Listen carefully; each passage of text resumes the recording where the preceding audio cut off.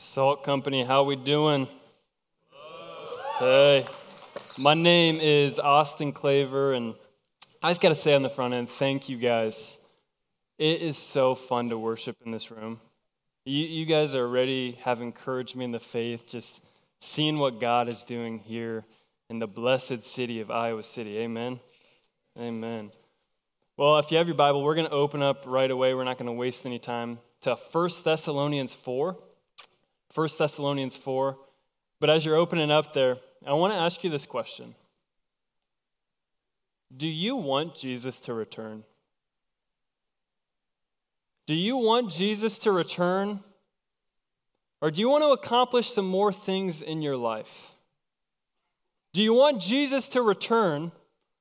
Or do you have some things you want to do first? We're going to come back to this question. Look with me in 1 Thessalonians 4, we're picking up in verse 13.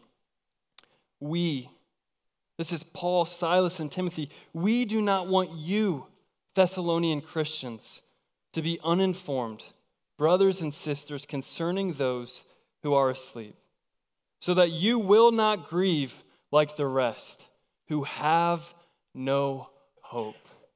He says, I don't want you to be uninformed. What does Paul not want us to be uninformed about? He doesn't want us to be uninformed about those who have fallen asleep. In other words, those who have died believing in Jesus. Why? So that we won't grieve like those who have no hope. And so tonight we're going to be talking about that hope. And more about that hope, we're going to be talking about the return of Jesus Christ. And so the title of tonight is The Return of the King, which is also the title of my second favorite movie, behind Saving Private Ryan, before Ratatouille. We'll talk later. The Return of the King. Jesus, as the King of Kings, is returning. Do you want to prepare? And if so, how should we prepare? We're going to look at 3 ways to prepare for the return of our King. First, we're going to look at encouraging one another with our future hope. Second, we're going to see how Paul tells us to stay on guard. And third, we're going to remember who our King is. So let's look back in the text. It says, we do not want you to grieve like the rest who have no hope. And this could be confusing. Is Paul telling us, I don't want you to grieve? No, that's not what he's saying. He's almost saying the opposite. He's saying, I want you to grieve. Right? Other places he says, mourn with those who are mourning. Weep with those who are weeping. Rejoice with those who are rejoicing. We see Jesus as our model in John chapter 11, weeping over the death of his friend Lazarus. Jesus knows that he's the resurrection and the life. He knows that he's going to raise this man from the dead, yet we see Jesus weeping. He's crying. He's mourning. Why? Because he knows this isn't the way it's supposed to be. That death is the great enemy of life. But there's something distinct about Christians grieving. Christians ought to grieve with hope. So how do we grieve? How do we still have hope in the face of death? Let's continue. Verse 14. For if we believe, guys, this is such good news. If we believe that Jesus died and rose again in the same way through Jesus, God will bring with him those who have fallen asleep. For we say this to you by a word from the Lord, we who are still alive at the Lord's coming will certainly not precede those who have fallen asleep. How do we still have hope in the face of death? Here's what Paul has to say. He says, if we believe that Jesus died, all right, Salt Company, if we actually believe that Jesus died on the cross, when he cries out, it is finished, we actually believe that he died upon that cross, that as the spear went into his side and blood and water came out and he was pulled off to the cross. His heart was no longer beating. He no longer had air coming into his lungs, that he was buried in a tomb, that we're going to celebrate this Friday. If we believe that Jesus Christ died,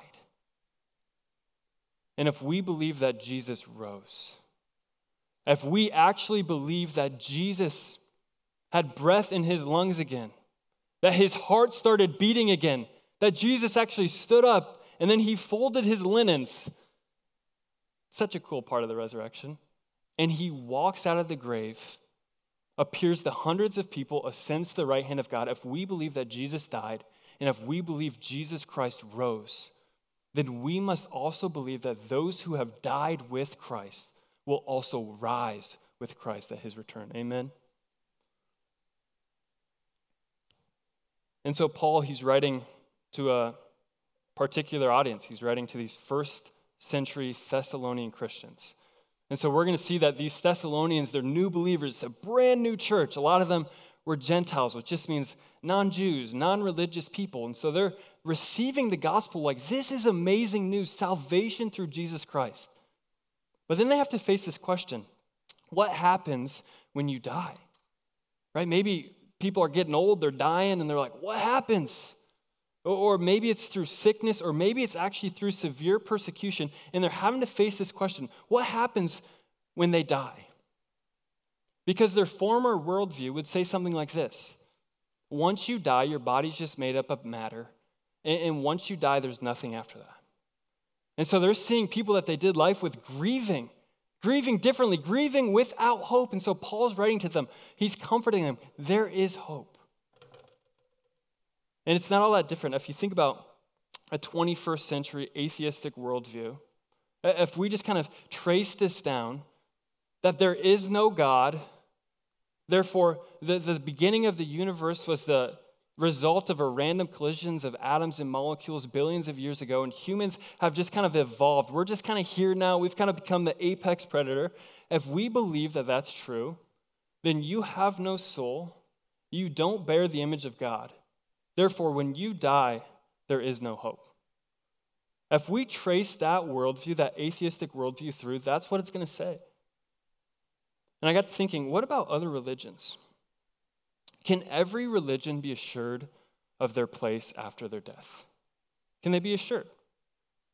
And I've been reading a book about a missionary, him and his family, 3 boys, they moved to Nairobi, Kenya, late 90s.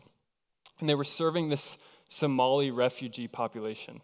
Late 90s in Somalia, I just am figuring this out.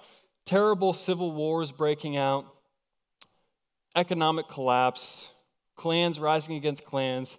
There's a huge drought that breaks forth. And so thousands of people are dying, thousands of people. And so he gets access into the country, and he starts being able to get food out to thousands of people a day. But as he's there, he's realizing the hostility towards the Christian faith. And he knows 4 believers, 4 Christians in this entire nation, and he starts taking communion with them. He starts breaking the bread, starts opening the Bible, starts singing. And he talks about soon after that, all 4 of those Christians were shot and killed on the same day. And he's grieving like the psalmist. He's like, God, why? How long? And he returns home to his wife and 3 boys, to a terrible tragedy of his 16-year-old son dying. It's like, God, I'm out here serving you on the mission field. I'm giving my life to you, and this is what's happening? How long will this go on? But this funeral that was proceeding, before it happened, he got a knock on the door. He got a knock on the door by his Muslim friend, Omar. And Omar says this: I've walked here from Somalia. I had to come to help bury our son, Timothy. He walked 5 days, 100 miles through the desert, through the mountains, over national borders to come to this funeral. But I say this story because after the funeral and returning to Somalia, Omar, he describes this funeral to his Muslim friends. And this is what he has to say. He said, Nick and Ruth buried Timothy, a son who they loved with all of their hearts. And during the service, many people were talking about Tim. People were singing. People were crying. But everyone there seemed to know that Tim was in paradise. And he has this moment of authenticity where he starts pleading with his Muslim friends, and he says this: why can't we Muslims know that our loved ones are in paradise when they die? Why is it only these followers of Jesus know exactly where they're going after death? And what does Paul say? In verse 14, for if we believe that Jesus died and rose again, in the same way, through Jesus, God will bring with him those who have fallen asleep, Christian. That is where our hope is after death, is in Jesus Christ, that he defeated death. But how will Jesus return? Right? That's a good question. How will he return? Maybe this is a brand new concept for you. You're like, Jesus is returning? He's coming back? I know he died, he rose, he ascended, he's coming back. How will he return? Verse 16, for the Lord himself will descend. Right? The curtains will be pulled back from heaven with a shout, with the archangel's voice, and with the trumpet of God. And the dead in Christ will rise first, and we who are still alive, who are left, will be caught up together with them in the clouds to meet the Lord in the air. And so we will always be with the Lord. How will Jesus return? This is not for the faint of heart. He's talking about a battle cry breaking forth. There's these shouts. There's these trumpets roaring out. And to pump myself up for this sermon, any Lord of the Rings fans out there? Oh, some of you are like, no, more. And some of you are like, more. If you're one of those fans, Helm's Deep, all right? It's this battle where the good guys are against the evil, and it looks like the evil enemies are going to take over the good guys. It seems like there's no hope. And then there's this little dwarf Gimli, favorite character. He blows this horn. He's like, he starts sounding forth. They all start looking east at the dawn, and they look up, and there's Gandalf on a white horse with a staff. And the dawn is coming behind him, and this light just shines on the enemies, and they're completely annihilated. That's what this is kind of like. Our leader coming back on his white horse. And if you've read Exodus, second book of the Bible, it reminds me of Exodus 19, where the Lord God is calling and blessing his nation Israel. And he's doing it through a really ordinary guy named Moses. Moses doesn't like talking in front of people. Moses is like, why are you choosing me? But he chooses Moses. And he calls Moses up this mountain. And so Moses is trekking up this mountain, and it's not a normal mountain. It's called Mount Sinai. And this mountain starts quaking. It's shaking. Fire is bursting forth. There's smoke rolling off of this mountain. And it talks about this ram's horn, this trumpet sounding forth, as God is descending to come and talk to Moses. This is epic as we anticipate the return of Jesus Christ. Yet it is the most terrifying thing if you're on the wrong side of the king. In the Thessalonians, they seem to have a question. Who will rise first at the return of Jesus? And Paul answers that. He says, those who have died in Christ, those who have died already, will rise first when Jesus returns, and then those who are alive, and they will be taken up together. But here's what he's saying, is we will always be with the Lord. Those who have died in Christ will always be with the Lord. That is something to stake our lives upon.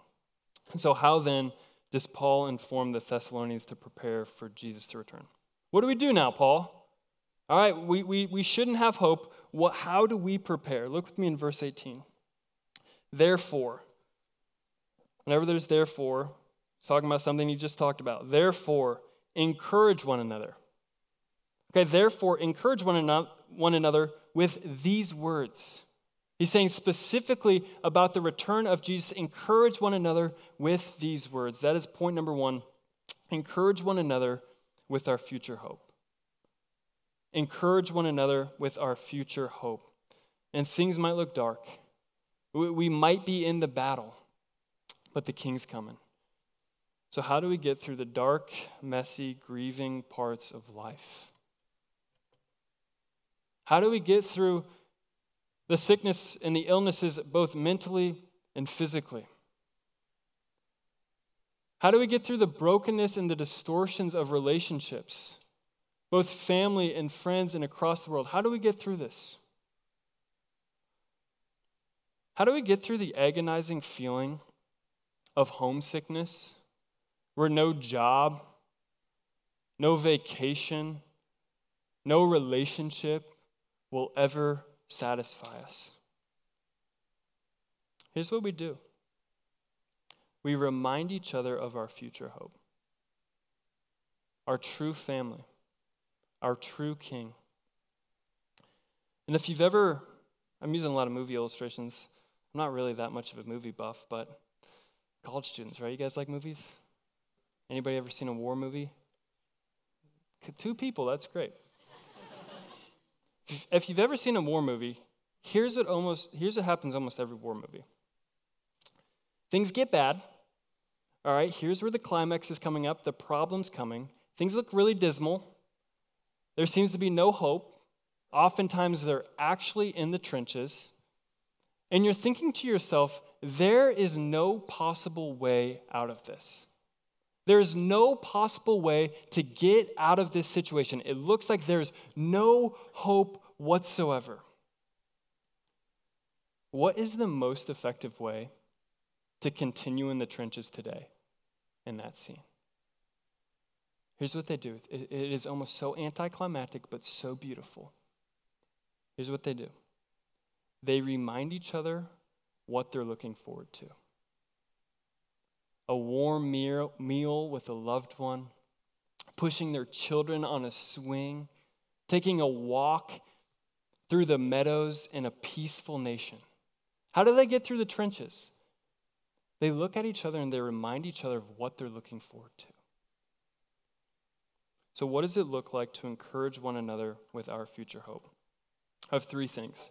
One is grieve with brothers and sisters who are grieving. And I'll be honest with you, Salt Company, I'm not very good at this.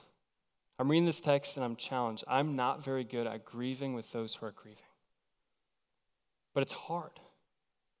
It's hard because we look at Jesus as the one in which we're following, and we see that his love for us by nature is sacrificial. It's substitutionary. He takes upon what we deserve on himself, and then he dies, and he tells us to go and love one another. So what he's saying is, go lay down your life for someone else. And when you grieve with someone who's grieving, what actually happens is a little bit of their grief comes upon you, so that their grief could just be lessened ever so slightly in that moment. Well, that's what Christ is calling us to. He's saying, go towards those who are grieving. It's better to be in a house of mourning than a house of feasting. I don't always get that because I'm like, I'd rather be at a wedding than a funeral. It's saying, Christian, grieve with those who are grieving, yet do so with sharing the hope, the good news again and again. Christ died. Whatever you're going through in this room, Christ died. He's the great empathizer of whatever struggle you're going through. Whether that's relationally, whether that's just lack of clarity, Jesus Christ has died. And he rose again. So that whatever you bring, whatever grief you're bringing into this room, you have the hope that one day when you come face to face with Jesus Christ, every tear will be wiped clean from your face. There will be no more mourning. There will be no more grieving. There will be no more brokenness when we come in the presence of our Lord Jesus Christ. And the third thing, it's a little more happy. We do things that remind us this isn't our home. We do things that remind us this isn't our home. You know the best way to taunt Satan is to sing praises to Jesus. When we're coming together, we're not just singing these songs, but what we're doing is we're lifting our praise, we're lifting our honor and our any glory that we could ever give to Jesus, and we're saying, Jesus, we are reminded that you are coming back. And the second thing we do is we feast together. Best way to prepare for the future, best way to prepare for heaven, have a feast together. One of the most spiritual things you can do is share a meal with someone else. Well, I'm a poor college student. I don't really have a great home, Here's maybe what you can do this week. Invite someone you've never had over to your place and make them ramen noodles. It'll be so spiritual. Laugh with them. Do life with them. Be their friend. Remind each other that this isn't our home. And I tell you what, the more you share meals with people, the more you'll be reminded that we're longing for our banquet feast in the new heavens and the new earth with Jesus Christ. And the third thing, as we prepare, play. Play.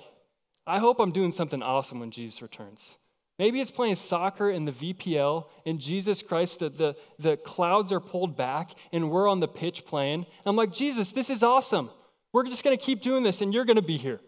Or maybe you love playing the guitar, or you love singing, or you love playing the drums. Maybe just do more of that. And if Jesus Christ returns, you're like, sweet, Jesus, I'm just going to do this in your presence for all of eternity, and you're going to be there. Or maybe it's going on a walk with a friend. It's getting nice out, and that just reminds you that this isn't our citizenship. Just start going on a walk around a park, anticipating that Christ is coming, and that is what we yearn for. So when is Jesus returning? Great question, Salt Company. You guys don't have it figured out? Chapter 5, verse 1. About the times and the seasons, brothers and sisters, you do not need anything to be written to you. For you yourselves know very well that the day of the Lord will come just like a thief in the night. When they say peace and security, then sudden destruction will come upon them, like labor pains on a pregnant woman, and they will not escape. When will Jesus return? Apparently, the Thessalonians already understand. We don't know. We don't know the season. We don't know the day. We don't know the time. And this almost mirrors perfectly Jesus' teachings in Matthew 24, where he's talking about the day that he will return.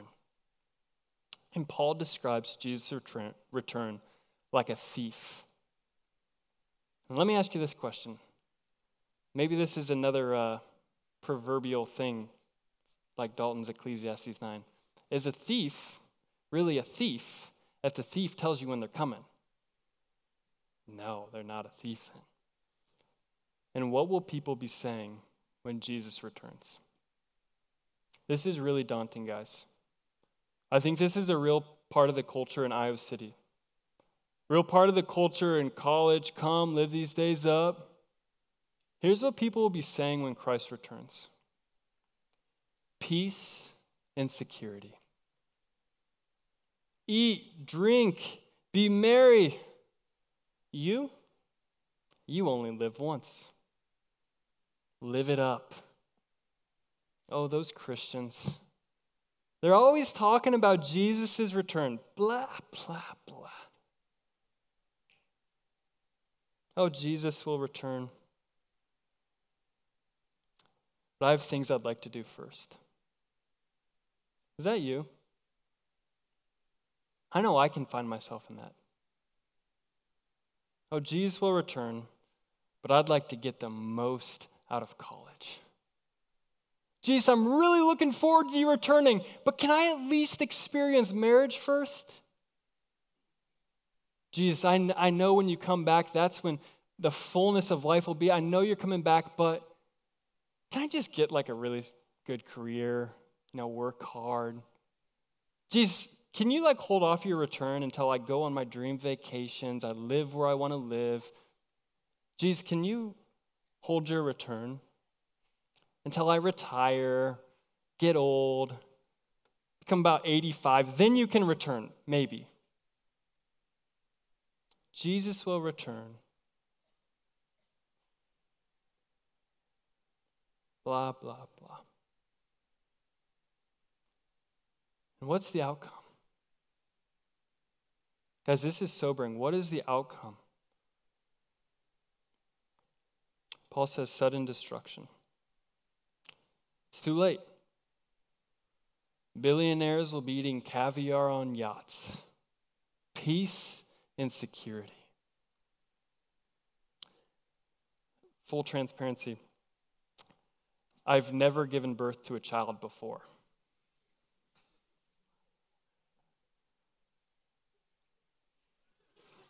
Haven't.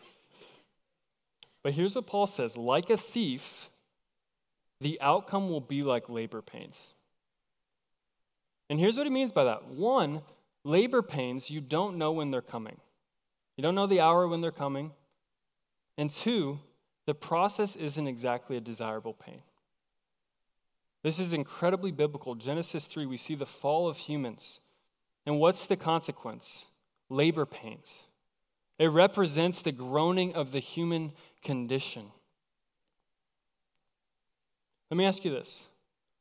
Would you rather have peace and security in this life or peace and security for all of eternity with Jesus Christ? So what does it look like to prepare for Christ's return? Look with me in verse 4. But you, brothers and sisters, are not in the dark, for this day to surprise you like a thief. For you are all children of the light and children of the day.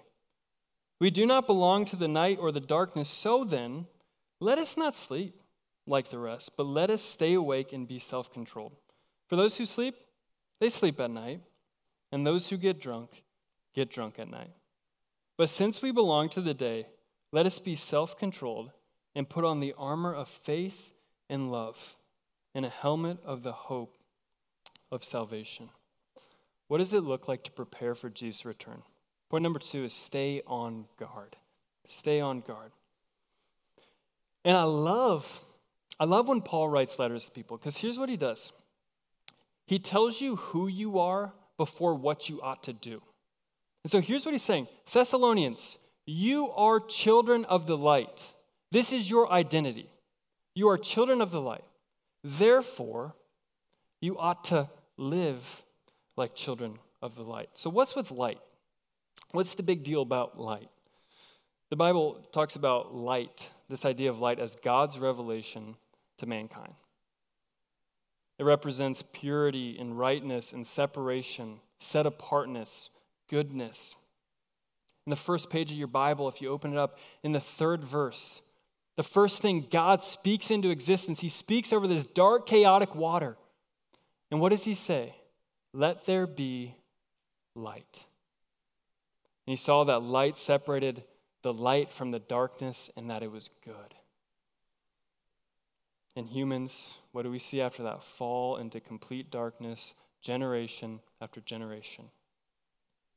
But God sends a rescuer. John 12, what does Jesus say? He says, I am the light of the world. And then most shockingly, in Matthew 5, he gathers his disciples, he gathers his close friends, and he says this. It's so shocking. He says, you are the light of the world. So what does it look like to live as children of the light? Paul writes 3 ways to stay on guard as we anticipate the return of Christ. First, he says, stay awake. Stay awake. Does that mean no naps? I hope not. I love my 26-minute naps. But what he's saying is, spiritually, stay awake. Right? You're going to be reminded of Jesus praying in the Garden of Gethsemane before he's handed over to be crucified. He's with his 3 closest friends, Peter, James, and John. And 3 times he says, stay awake. And guess what happens? 3 times they fall asleep. He's saying, stay awake. Be alert to what God is doing in your life and around you. He says in Matthew 24, but know this. If the homeowner had known what time the thief was coming, he would be awake and alert and not let his house be broken into. If you know when the thief's coming, or if you know that the thief is coming, you will be alert. Second, he says, be self-controlled. Be self-controlled. Last week, you guys talked about sexual immorality. This week, he's talking about drunkenness. What are these states? These are states where your mind isn't in the right order. It's not thinking clearly. What is he saying? Stay self-controlled. Because temptation is knocking at the door. God says to Cain in Genesis 4, Cain, sin is crouching at the door and it wants to devour you. Stay alert, be self-controlled. And third, he says, put on the armor of God, the breastplate of righteousness, or the breastplate of faith and love, the helmet of salvation. You guys know that song? Breastplate of righteousness, the shield of, no. Come to kids camp this summer. He's saying, put on the armor of God. And what is this armor made up of? It's faith, love, and hope. The triad of the Christian faith. Faith, hope, and love. But guys, I'm not going to lie. I read this, and I think we talk about the return of Christ, and we can have a tendency where we can think, are we called to just be doomsday preppers? You know doomsday preppers? Where they have these old hatches under the ground, they live in a basement, they have non-perishables, they have candles by light, and they're just like, the world's ending, let's just bunker down, let's not do anything, let's not go out into the world. Is Jesus saying bunker down until I return? Well, here's what he also says when he says you're the light of the world. He said, you are the light of the world, Christian, a city situated on a hill. No one lights a lamp and then puts it under a basket. But rather, what do you do with the light? You put it on a lampstand so it gives light for all who are in the house. What he's calling us to is to stay on guard, yet stay missional. Invite as many people in to the good news of Jesus Christ that he's returning. So you might be asking, what does that actually look like? Sometimes I hear these things, I'm like, what does that practically look like? Well, I have a real life example. I was getting my hair cut 2 weeks ago. I do that about every 6 months. I go get my hair cut. We're about 5 minutes in, my hairstylist, she asked me, she goes, are you friends with Cole? I'm like, Cole Williams? She's like, yeah. I'm like, yeah. And she says, man, I've talked with Cole for years. And we have had the best conversations. He asks me the best questions, and I can tell out of love he genuinely cares about what I have to say. And she proceeded, she says, and we don't even have the same beliefs. But what I can tell is that no matter what's going on in his life, his faith never seems to waver. I admire that. And I left getting my haircut just smiling. I was so encouraged, and I was so challenged. How do we wait for the return of Christ? Maybe it just looks like whoever does your hair over the course of years, just continue to talk about Jesus. Or maybe it's your classmates. Or maybe it's the people in your intramural sports. Maybe it's your family. Who in your life needs to hear about Jesus' return? Lastly, where is our strength found in our waiting? Look with me at verse 9. For God. If you have your pen, underline that. This is when things get really good.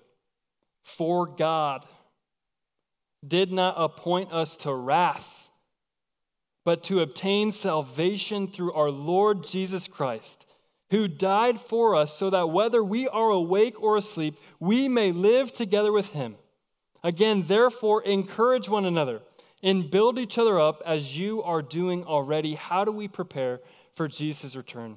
Salt Company, we remember who our King is. We remember who our King is. While we were busy trying to make earth heaven, God brought heaven to earth in his servant Jesus Christ. While we were living in darkness, God sent his son Jesus Christ to be the light of the world. And while we were still enemies of God, while all of us were still hostile toward God, Christ Jesus died for you. For God did not appoint us to wrath, to eternal sudden destruction. But hallelujah, to obtain what? Salvation. Christian, assurance of being right with God through our Lord Jesus Christ. So as we close, Salt Company, what would it look like if we were a people in the face of grief, in the face of darkness? What if we were actually a people who encouraged one another about our future hope? Whatever we're going through, guess what? Jesus is returning, and we will be with him for all of eternity. Who needs to hear that in your life? I know I need to hear that again tonight. What if we were a people who stayed on guard against the darkness of the day? Temptations will rise. What if we were a people that said, Jesus, I'm actually going to take you at your word. As you call me to be the light of the world, I'm actually going to live in the light. And third, what if we were people who were constantly reminded of who our King is? Who is our King? Jesus Christ, the Lamb of God, who takes away the sins of the world. You guys pray with me.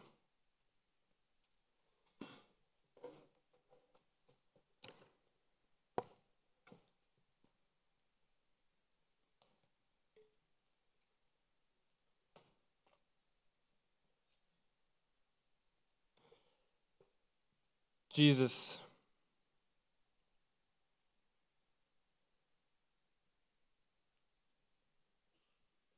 we want a proper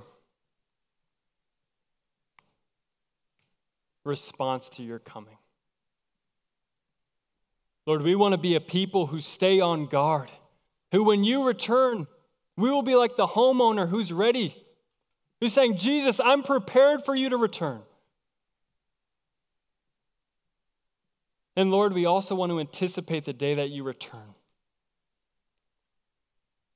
The day where all of our grieving and all of our mourning, all of our joys will come into completion when we see you face to face, Jesus. Make us a people who anticipate that day with joy and delight. And as we anticipate your return, may we be a people who sing your praise. Lord, may these songs be spiritual in the sense that we're crying out to you, Jesus Christ, as we anticipate your return when you will bring us home. Lord, I pray for the person who's asking the question, do I have hope beyond the grave? Do I have hope beyond the certainty of death? And God, I pray that you would seek that person out tonight. And you would, for the first time,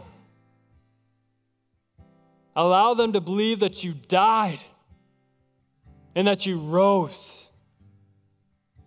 And there is where our hope is. We love you, Jesus. Be praised and glorified. Amen.